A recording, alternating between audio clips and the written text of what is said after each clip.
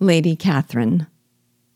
I know a few characters in literature more ridiculously self-absorbed and self-important than Lady Catherine, so let's laugh at her a little. Upon the departure of her nephews, the message she sends to Elizabeth and Charlotte via Mr. Collins is at once an invitation and an insult. He reports that Lady Catherine, quote, felt herself so dull as to make her very desirous of having them all to dine with her, unquote.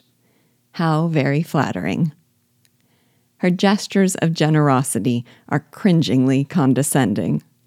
The last line of this one especially made me laugh, and I'm not even sure I can exactly explain why. Quote, and if you will stay another month complete, it will be in my power to take one of you as far as London, for I am going there early in June for a week.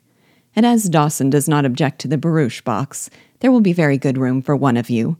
And indeed, if the weather should happen to be cool, I should not object to taking you both, as you are neither of you large, unquote.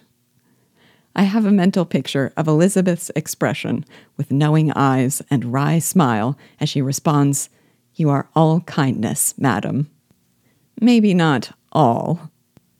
When Lady Catherine finds Elizabeth out of spirits, she immediately accounts for it by supposing she did not like to go home again so soon.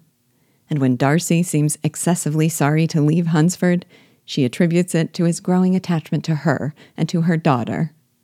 How little she knows. She has made countless grandiose and self-congratulatory claims, but the dramatic irony of this one made it especially amusing. When she insists that Elizabeth be accompanied home by a manservant, Lady Catherine boasts, quote, when my niece Georgiana went to Ramsgate last summer, I made a point of her having 2 men-servants go with her. Miss Darcy, the daughter of Mr. Darcy of Pemberley, and Lady Anne, could not have appeared with propriety in a different manner. I am excessively attentive to all those things, unquote. As we know, a lot of good her excessive attention did Georgiana there.